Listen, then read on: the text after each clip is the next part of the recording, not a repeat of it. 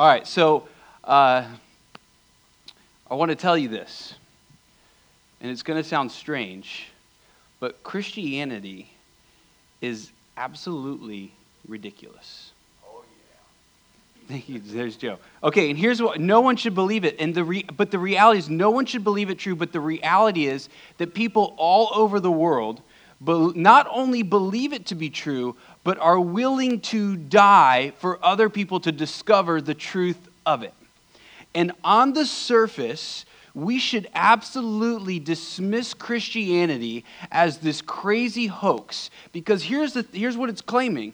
It's claiming that God himself has come into the world, but not only did he come into the world, he came into the world in disguise. He put his glory aside, and then he comes into the world and he starts insulting us.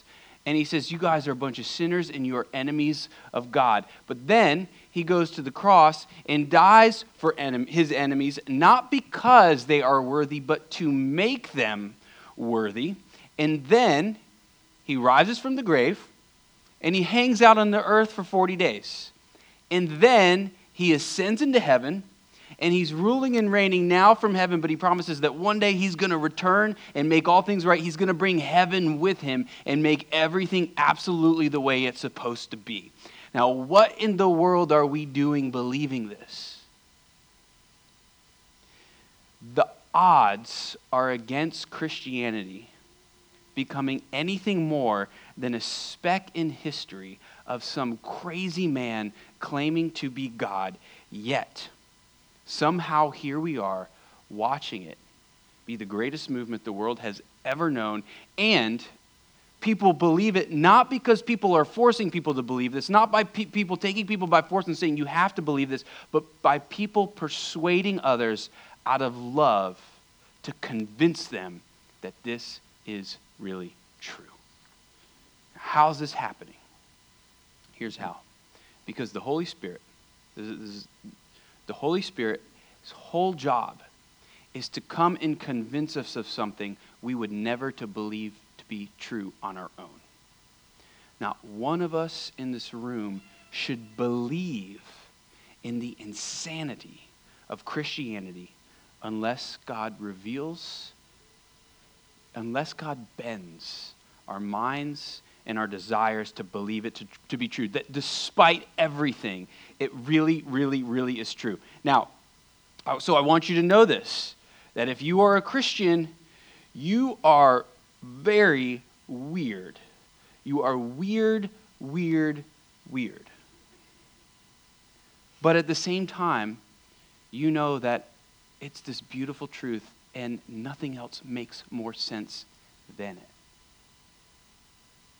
The only reason, though, that you're able to believe this to be true is because God has opened your eyes to the truth of something that seems impossible. And if you are skeptical of Christianity, I want you to know that I agree with you, that Christianity is unbelievable. Yet at the same time, despite all my skeptical tendencies, I believe it to be the truth. And that's my prayer today, is that we would discover either for the first time or we would rediscover, go deeper into the depths of the truth of Christianity. And that's what Christianity does. I mean, there's the depths of the riches and the knowledge, the glory of God. It takes us deeper and deeper and deeper. We can never get tired of looking into the beauties of who God is. So we're in John 18. Verses, we're going to look at today is verse 37 and 38. We actually looked at them this last week, but now we're going to focus in on something. It's the truth. So here's what it says. Then Pilate said to him, who is Jesus, so Pilate said to Jesus, "So you are a king?" Jesus answered, "You say that I am a king. Well, for this purpose I was born, and for this purpose I have come into the world, to bear witness to the truth. Everyone who is of the truth listens to my voice." Pilate said to him, "What is truth?" So Jesus says to Pilate, "I have come to bear witness to the truth." It's not him coming to bear witness to a truth. He's coming to bear witness to the truth. And Pilate's response is, what is truth? And he walks away before Jesus even has a chance to explain to him the greatest truth that Pilate ever would have known, that would have changed him forever. He dismisses it and simply walks away. Now, I want you to know this. Pilate is a voice for our culture today. Today, it is vogue, it is popular, it's wise even to say there is no such thing as the truth. And the great debate in our culture today is this: is there an absolute truth? Is there the truth? So what does that mean? Like, what does it mean to be an absolute truth? What does it mean that something is the truth? It means that it is something that is true no matter what. No matter where you are, no matter who you are, no matter what you want to believe, it simply is truth. It is the truth. Now, what I want to do is I want to give you an example of the way our culture wants to come up against this idea of there being the truth or an absolute truth. There's a bumper sticker that you've probably seen everywhere, and some of you might have this. And if you have this, I mean, no offense by this at all. I just want to talk about it. So there's a bumper sticker that says on it, "Coexist." And what it is saying, what it's attempting to say is all religions are essentially leading to the same place. And so here's what it's done. It's a symbol of essentially every single world religion that there is. And it's a creative expression of what our culture believes, and what it's trying to convince us of is this. And I just want to challenge it for a second, but what it's trying to convince us of is this: truth is what is good for you. Or all religions lead to the same God. Or you believe what you believe, and I'll believe what I believe, and we can both be right in our own way. It's very poetic, and it sounds very good, but here's the problem with this thinking. I just want to challenge it. It's saying that there is no such thing as an absolute truth, while at the same time making an absolute truth claim. It's saying there's no such thing as the truth. All of these could be true. There's no such thing as the truth. There's no such thing as the truth, while saying this is the truth. There is no such thing as the truth. Saying it at the same time. So let me show you what I mean. I had a friend years ago. He no longer lives in town here, but years ago we had a Bible study at our house. Every week he'd come. And every week, at some point, he'd just kind of dismiss everything. And I was trying to figure out what's going on. And so finally I said, "Hey man, like, what's the deal?" And he said, "Well, I don't know if we could say for sure anything about anything. I don't know if we could be absolutely sure about anything." And so the conversation kind of continued on, and I said, "Are you saying, I think what you're saying is there's no such thing as absolute truth." And he said, "Yes, that's what I'm saying." And I said, "Are you absolutely sure there's no such thing as absolute truth?" And he says, "Yes, I am absolutely sure there is no such thing as absolute truth." And I said, "Do you realize what you just did?" I said, "You just said there is no absolute truth, and you're absolutely sure that there's no absolute truth. So you just made an absolute truth claim that there is no absolute truth. You just said there is no the truth, but you said the truth is there is no the truth." And then he kind of was like, "Oh man, okay, fine, you got me." And we kind of had some joking conversations from there. But the point is, there's something that is the truth. The question is, what will you call it? I want to show you the repercussions of this kind of thinking. To say that, you know what, we're going to bend truth. Truth is changing. Truth is shifting. Truth is relative. I want to show you the repercussions of this. So if truth is changing and shifting, one of the most important parts about being a friend to someone is trust. Trusting someone. Relationships require trust. So if you're married and your spouse is just kind of like, "You know what? Right now it works really well for me for us to be together, but at some point that could change at any moment. For any reason that I want it to be, it could change." Or if you have a friend, anything you want to change, you can change it in that moment. Or let's just think, relationships can't flourish that way. Or if you say, okay, let's just think about morality. Let's think about right and wrong. If truth is constantly shifting and changing, and each person is discovering truth for themselves and what that truth is, then here's what that means. If someone says, I want to kill somebody, and the truth is for me that this is the right thing to do, they have every right to do that, because that is the truth for them. If truth is shifting and changing and it's depending on each person. Or if you had a friend and you said, you know what, I really got to tell you something. It's really important. I got to tell you this. But you can't tell anybody about this. And this is really personal, so please don't tell anybody. And you tell this friend, and then the friend goes and says blah, blah, blah, blah, and tells everybody about it. Well, they had every right to do that if truth is shifting, if truth is changing, if truth is bent.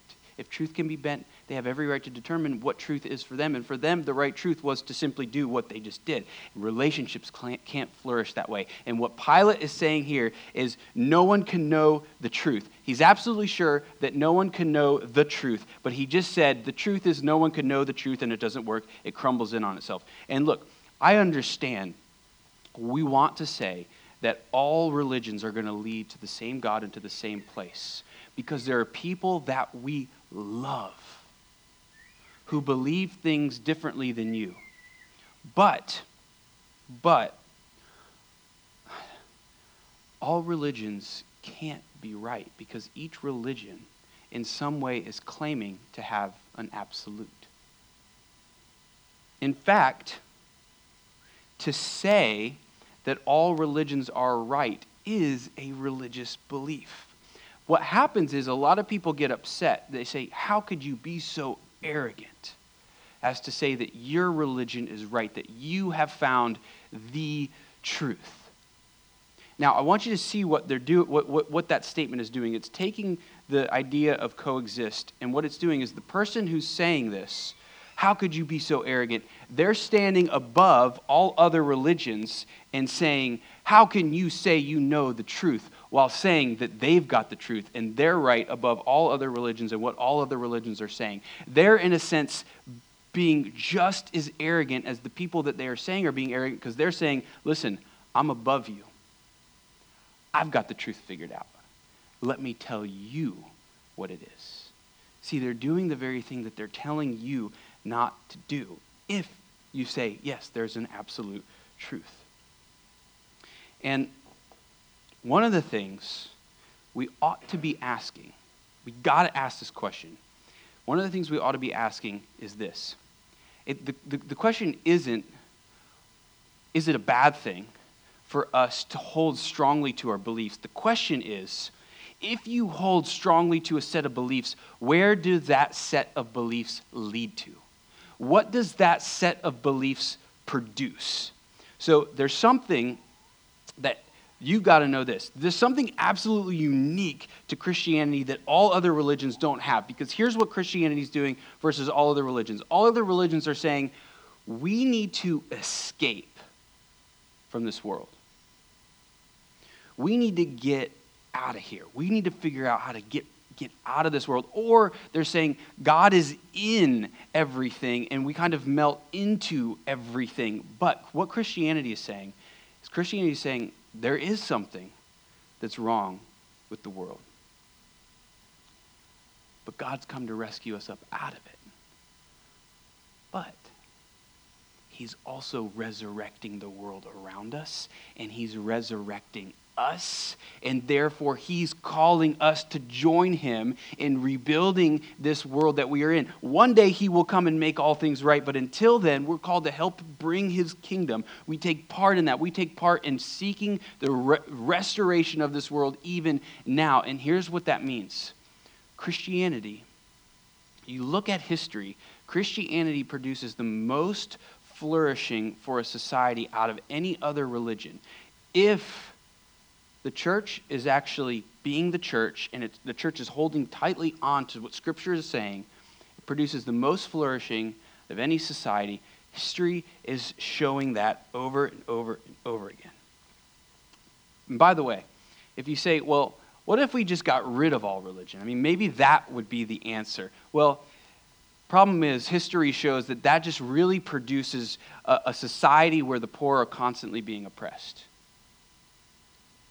The question isn't, is there an absolute truth? The question is, what is the truth and what does it produce? And also, there's also something you got to understand. And listen, I know right now, like, we're talking about truth, and truth's kind of up here in the clouds. And we're like, what are we talking about right now? Like, we're way up here, and we're going to bring it down to earth, but you got to get this. So just focus your mind really hard right now, okay? So if there is the truth, it becomes like this objective, the absolute truth. Underneath it, there are truths that are shifting, and I want to show you what I mean by that. They can be subjective, and I want to show you what I mean by that. The Bible, it talks about alcohol. And the Bible says alcohol could be a good thing, or it could be a horrible thing. Depends on the person.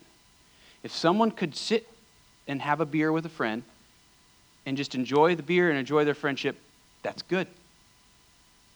But as soon as if someone takes a sip of beer, as soon as it controls them, as soon as they can't stop, then it's bad. And the Bible would say, no. You should not be doing this. And I want to show you here. So here's what the truth, the big truth above all this is this. There's a creator and there's creation. And when you take something that's part of creation and go to it like it's the creator, it will destroy you. If you try to enjoy a beer more than you enjoy God, eventually that beer will destroy you. Eventually it will start controlling you. Eventually it will start ruling over you. And you want to escape from the problems of the world. And so instead of going to God, you go to drinking. And then look what happens. It swallows you up. Here's how you think about this. There's first things and there are second things. So a first thing is God. Second things is any part of God's creation. So if you keep first things first and second things second, you enjoy both God, the creator, and creation. But if you make second things first, then second things will destroy you. Because you're going to creation and you're trying to get out of creation what only the creator can give you. And you begin to be drained of joy and happiness because you're like, oh, this thing that I'm going to has to fill me up, but it can't do it because only the creator can do that for you. So, sex is a great thing.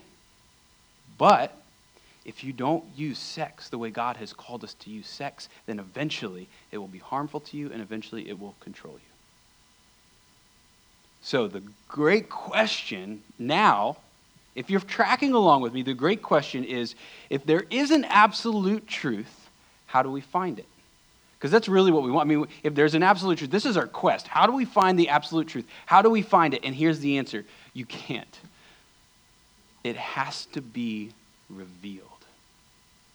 So again, Jesus says, I've come to bear witness about the truth. But look, he says, I've come to bear witness, meaning he has come to reveal the truth to us that we can't find on our own.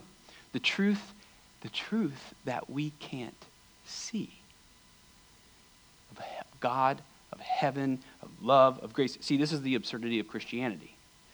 We believe in something that we can't see. And that sounds absolutely absurd. Why would a sane person do this? Because God revealed it.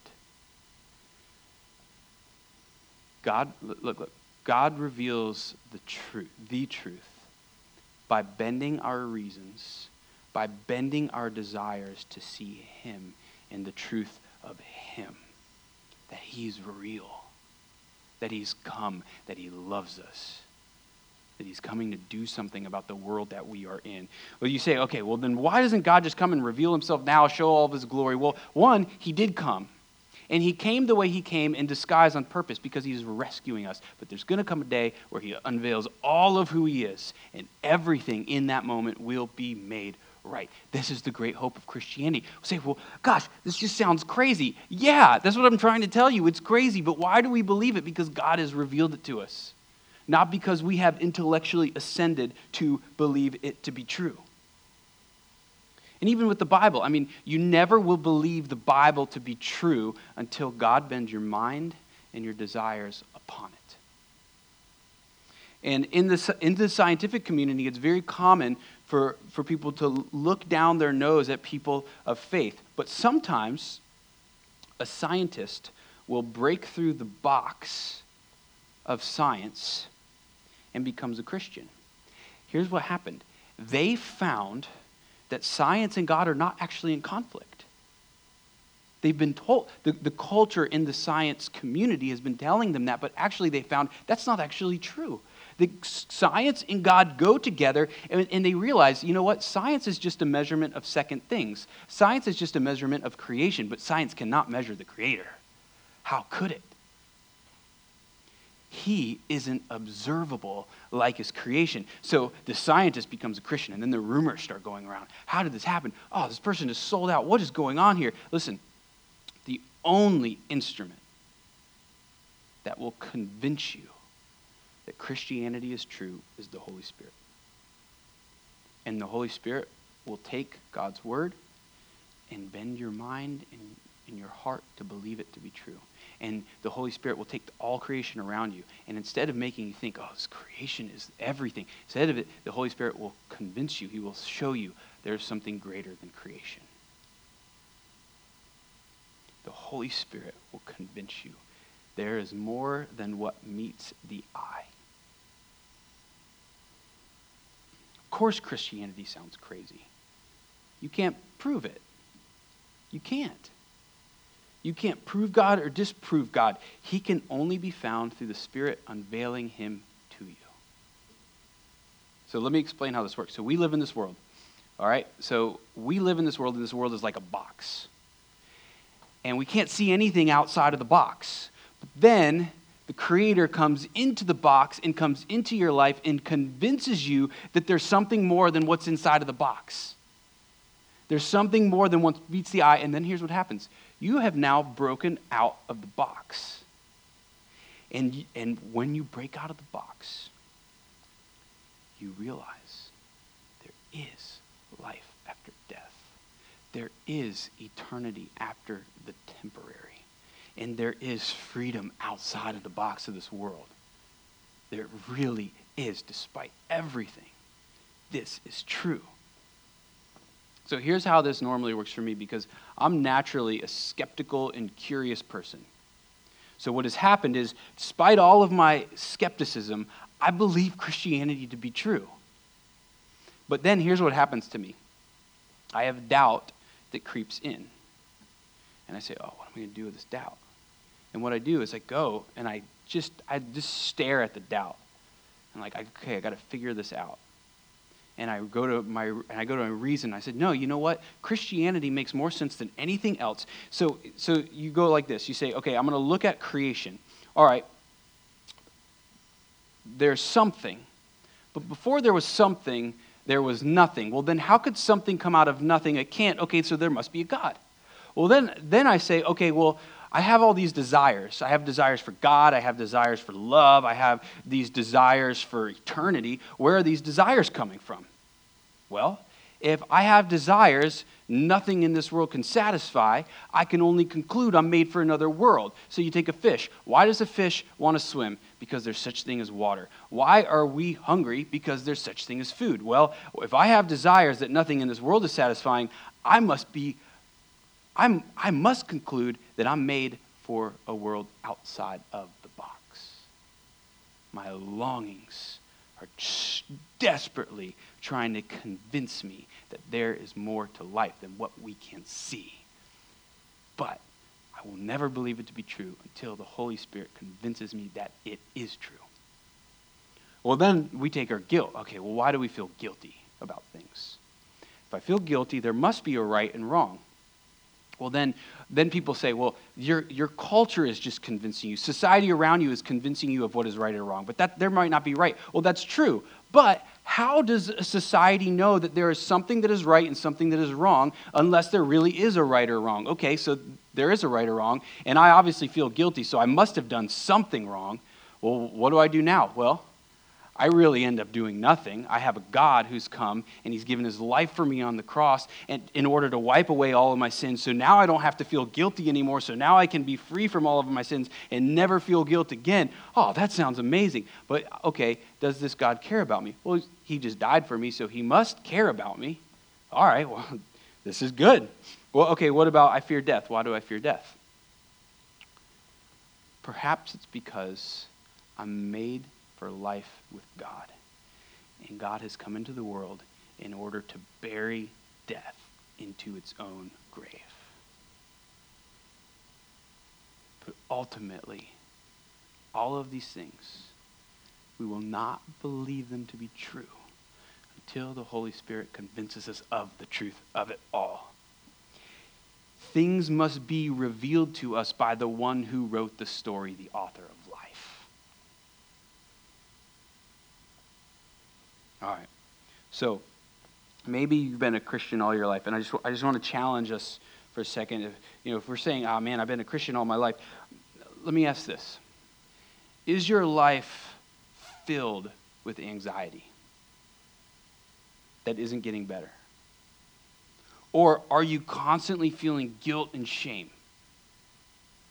Or do you have no peace about death? Or life in this world? That might have been the Holy Spirit over there. Sorry, pastor joke. That was lame.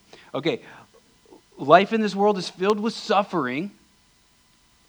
Is the suffering driving you towards God, or is it driving you away from God? And through the suffering, in the long run, have you seen growth come out of it? If you're a Christian and you're saying, "I'm not experiencing any of those things," here's what I would say. The truth has yet to become personal to you. Pilate wants to know if Jesus considers himself a king because Pilate is worried about a political upheaval that's upon him, but Jesus is not concerned as much about Pilate's career as he is concerned about Pilate's soul. And so he challenges Pilate and he says, "Yeah, Pilate, I am a king. But I'm a king who's come from outside of the box. I'm a king that's come from outside of this world, and I want to rearrange the things in your life, and I want to rearrange the things in your soul." Jesus makes truth very personal here. He's getting into the heart. He's getting into the soul of Pilate. While, yes, there is an absolute truth, the question is, has this absolute truth become personal to us? Pilate runs out before letting Jesus say anything about his question. Pilate says, "What is truth?" And then he just hightails it out of there because he didn't want to know the answer to the question. Because here's what truth does. Truth comes into your life and it messes everything up. Truth comes into your life and whatever you're building, it starts taking it apart a bit. So Pilate's like, "I got to get out of here before I hear the answer to this question." See, when the truth gets personal, it starts rearranging things and it's causing an upheaval. Pilate is concerned about the upheaval that's happening outside of him, but Jesus wants to cause an upheaval in Pilate's soul. He wants to rearrange the things that he loves. He wants to rearrange the things that he desires.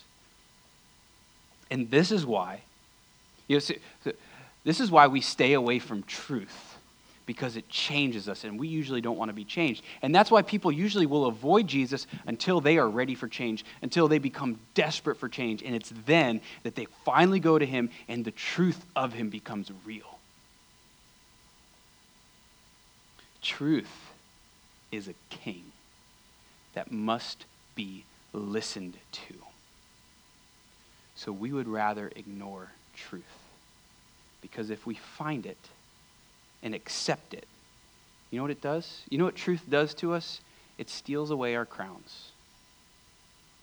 Truth is a king. And you can't negotiate with it. You can only submit to it. We prefer to bend the truth, but the truth, instead of letting the truth bend us. But the reality is, the truth can't be bent, so eventually we are bent. If there's a brick wall and you are running from truth, but you're running straight towards a brick wall, but you're like, truth, I'm bending it. It's going to be what I want. There's not really a wall there. And then you run smack into that wall because you're ignoring the truth that is there. But if you will just say, yes, there's a brick wall right in front of me. I'm going to stop running because I'm tired of getting all bruised up. And you stop, what you're going to find is there's a door that's kind of hidden in this brick wall. And on the other side of this door is freedom from the box that you are in. The truth of the brick wall actually has now set you free because you've dealt with the reality of the truth. And it's brought you to the door. Christ is called the door, by the way.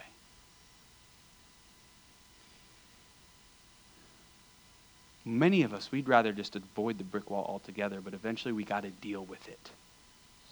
And here's how it goes. We like the idea of a loving God and a forgiving God, but we don't like the idea of a God who would tell us how we ought to live.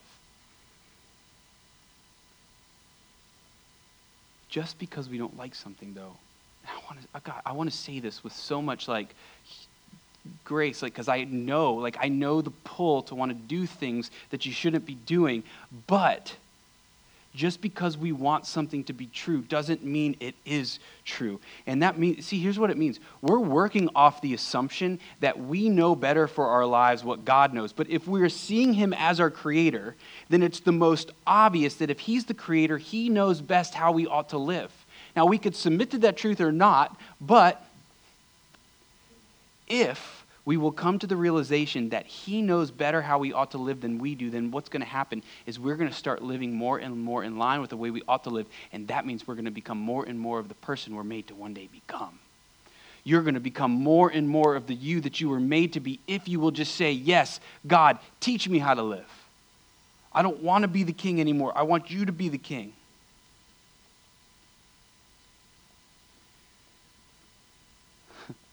Okay, take this. God says, yes, it is true that wait until you're married to have sex. God says, just wait. And we're like, oh, man, that's bad news. I thought Christianity was good news. That's bad news for me right now. And so what we want to do is we bend the truth. Now, here's what happens. So here's what always happens. People finally get married. So before they're married, they're like, sex for me, it's not a big deal. Okay, so then they get married. And about a year into it, especially if they're hanging out in the church, they say, you know what? I had it wrong. And they start telling everybody around them that isn't married, you should wait. And they're like, did you wait? And they're like, you don't want to learn from me. I mean, learn from my mistakes is what is said. See, what is happening is we are bending the truth for when it's convenient for us. Do you see that?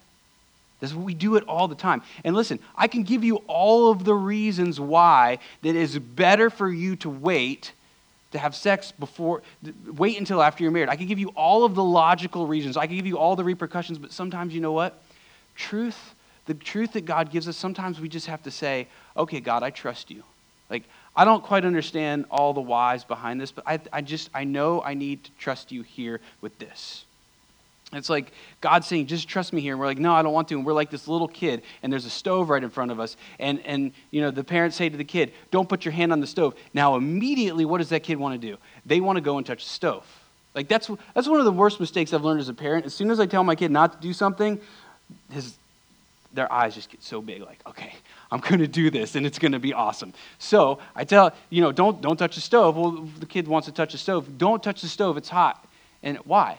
Why? Well, if you don't give a good enough answer, that was a seared hand, right? If you didn't hear that. Okay. You see what I'm saying? We do this with God all of the time. All of the time. Sometimes God just tells us something, and he wants to rearrange the way we're living because it's good for us. And he's not going to tell us why, because he wants us to just trust him. Now, truth will change you more and more and more into who you are made to be if you will take hold of the truth and submit to the reality of it. And you'll become more of who you're made to be. But here's what's happened. All of us have been working off of these false truths, and here's what's happened. Because we have these false truths, we've laid a foundation of false truths. And then we've been building upon our foundation of false truths, putting other truths on top of it. And what happens is now we've got a foundation of false truths, and then we come and we meet God, and God's like, okay, I'm going to rebuild you. And what he starts doing is he starts taking off the bricks. because he needs to get down to the foundation to fix what's at the foundation. And every brick feels like it hurts. Every time we hear God say, don't do this anymore, we're like, ah. And it feels like he's ripping away something that's part of us. Because we have all of these truths that we've held onto, and each truth becomes part of us. And when he rips apart the truth, it means that we're becoming more and more who we're made to be, but it hurts every single time. But he's getting to the core of us. He's getting to the bottom. He's getting to the foundation of who we are so he can rebuild us into who we're made to be. And it hurts, but it is good for us. God is refining us. So where is God calling you to change? And where is God using you to bring this truth of who he is, that he loves us, that he's come into the world, that he's risen, that he's reigning, he's going to one day make everything right? Where is he calling you to proclaim that truth and to love people and to believing that truth? Whether you bring them here or you're the one speaking this truth, how is God calling you to do these things? And you need to know this. You're going to never, ever, ever submit to this truth. Ever submit to this truth until you realize something about truth. Not only is truth personal, but truth is a person. See, truth can be like this abstract thing. We could be up in the clouds, but if truth is a person, then truth becomes a relationship that we're in. Truth becomes something that rearranges us. Jesus says, John 14, he says, I am the truth. He's a person, and he wants to be in a relationship with you, and he wants you to give yourself over to him. And we say, why would we do that? Because he has already given himself over for you. For your guilt, he's dealt with it on the cross. And he's wiped away every single one of your sins. So now you can just rest. Guilt gone. We have a problem. Death. He's come to deal with death for us and bury it in the ground. He's given himself over to death so that we might live. And he's promised, the truth is that he has promised that one day he's going to make everything just the way it ought to be. And we suffer now and we aren't where we want to be now. But he promises that he's going to bring us there and he's in control. And he's doing things the way that he's doing them because he has a good end for you. And we say, why? And he says, I'm not telling you right now. You just have to trust me. And we fight it until the Spirit reveals to us, this is true. I can trust my God because he's a God who's given his life for me. And that is a God I can trust. And then, if you will just give yourself over to him and ask him, get desperate. I mean, you've got to be desperate and say, God, reveal the truth of who you are to me. Then, if you are truly desperate, Holy Spirit will honor that. He will reveal himself to you. Partially, the Holy Spirit is the one making us desperate too. So the question is, are we desperate for truth? And a lot of times I think the answer is no. We need to get desperate. And one of the best ways to show that we are desperate is by communion. Because what communion is saying is that, hey, we need a rescuer. It's the story of God coming to rescue us who are desperate for a rescuer. We can't do this on our own. Not in like a cliche way, but it's literally, this is the story of God, the true story of God coming for us. So I just want to pray to prepare our hearts. What we're going to do is we have communion in the back, and we have wine and juice. The wine is a good thing unless you make it into an ultimate thing, which means you're just going to dip the bread into the wine or dip the bread into the juice. You're not going to take the wine as your own and bring it back to your seat because that is you letting the wine control you, okay? It's for you to share with others, to enjoy with others, okay? So we're going to have 2 songs. That means you don't have to all get up and go running back there. But here's what communion is. During those 2 songs, whenever you feel led, go back. But here's what communion is. Communion, every step that you take is a declaration to you, to your heart, that you believe this story is true. Not because you've intellectually ascended to it, but because God has convinced you of the truth of it. All right, so we're going to pray. And we're going to pray, and as we're praying, we're going to pray not just for us, but we're going to pray for our city. We're going to pray that this communion, the idea of communion, it's nourishing us, and it's nourishing us so that, not just so that we can feel the love of God, but so that we can take that love out of here and bring it to bear in other people's lives, okay? So that's what we're going to pray about, all that stuff. So pray for the kingdom of God to come in your heart and the hearts of those around you. God, we pray right now that your glory, your beauty, your worth would not escape our minds and our hearts, that you would bend our thinking, that you would bend our reason towards you, that you would bend our desires towards you, so that finally we might find the God who gives us what nothing else in this world could give us, because everything in this world is part of creation, but you are the creator who's outside of the box. And so we want to find you, God, but we know that in order to find you, you must come to us. So come now, please. We invite you in to our heart. We invite you in to be with us so that we might taste the beauty of who you are. God, help us. And as we take hold of this truth, we pray that we would not hold it in for ourselves, but we would go out and we would help people walk in freedom from this box, knowing that there is eternity after the temporary, there is glory after the suffering, and there is life after death. And God, as we come knowing that we need to change,